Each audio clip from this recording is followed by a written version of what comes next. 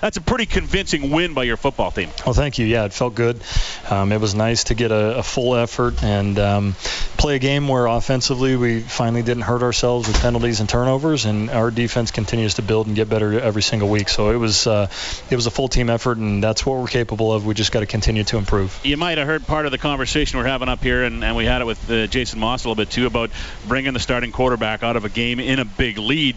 Give me your thoughts on it. I know they probably had to convince you to come out tonight. Absolutely. I mean, I want to play the entire game, every game. That being said, I understand that there's situations where that's not going to be the case. We have a ton of confidence in the other two guys that play the quarterback position. All that being said, we had a big lead earlier in the season and we blew it. And, we just wanted to make sure that we kept rolling and made sure that we finished the game strong, because as great of a game as we played, you want to finish the game with a good taste in your mouth and move the chains. And even though I say all those things, the last couple of drives that I was in, we got stuffed. So we need to improve on that. But, Toronto's got some weapons offensively, and in the CFL, we know how it goes. It only takes one spark that can change everything. So I thought our coaches handled it well. I know that they wanted to get me out one drive prior than I was, but it just didn't work out that way. But again, I'll play the entire game if it's up to me. But I think they did the right thing. Nice to, and again, this is not a knock on, obviously, on Darius Bowman and Terrell Walker, but they didn't have the kind of games we were used to them seeing this year. Nice to put up all the yards and all the points and have them not be the feature guys, saying that, hey, we can do this with other guys too.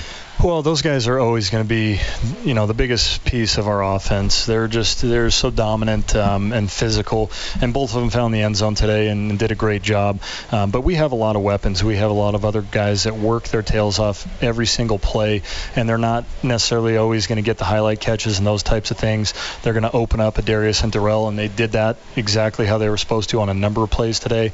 But Getzlaff and Corey and Kuhorn and Bailey had to step up and play, and obviously John White and Calvin, those guys are all very talented players. And again, if they want to try to take away what a lot of people would consider our big two weapons, we got a lot of other big weapons as well. So yes, it was great to see, that everybody stepped up and played well. Mike, after the Hamilton game, I think that was a game that you wanted to maybe flush it and burn the film, and tonight it was a bit of a reference point. Yeah, absolutely. We talked about it at halftime. Not just I don't think our coaches even referenced it. They didn't have to, because we were talking about it as players and saying, hey, we've been here before, but we know how that finished, so let's not make that mistake again. I've been telling you guys and everybody else all season long that more important than the win-loss record early in the season is to figure out what you're not good at as a team and try to improve every single week.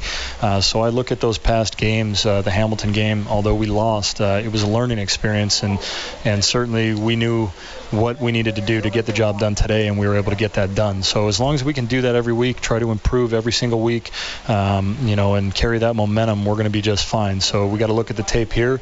We're going to feel good about it, but there's things that we need to learn from this tape as well. We got stuff on 3rd and short that should never happen, and we had a couple of tune-outs at the end. We got to improve on that, and we certainly will, but it was a great effort. 2 in a row, 4-4 now, kind of a reset for the Eskimos as you head into a real important stretch of games, the next 6 games all against the West, and of course the Labor Day series in there as well. Yeah, absolutely. I mean, games against the West, games against divisional opponents are always very important. We're still not halfway through the season, so I don't look at anybody else's record or the standings or anything like that.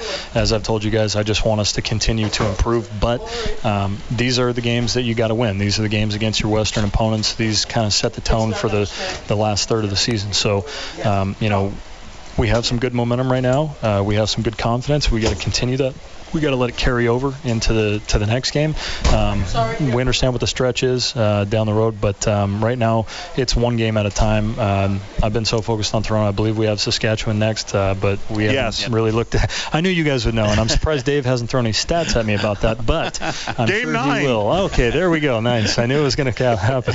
But we'll watch this tape. We'll learn from it. We'll get better. But it's going to be all about Saskatchewan, starting tomorrow morning. All right, Mike. Thanks for this. Congratulations on tonight, and take the headphones off now so Dave can talk about your numbers. Hey, thanks. I appreciate it, guys. Have a good one.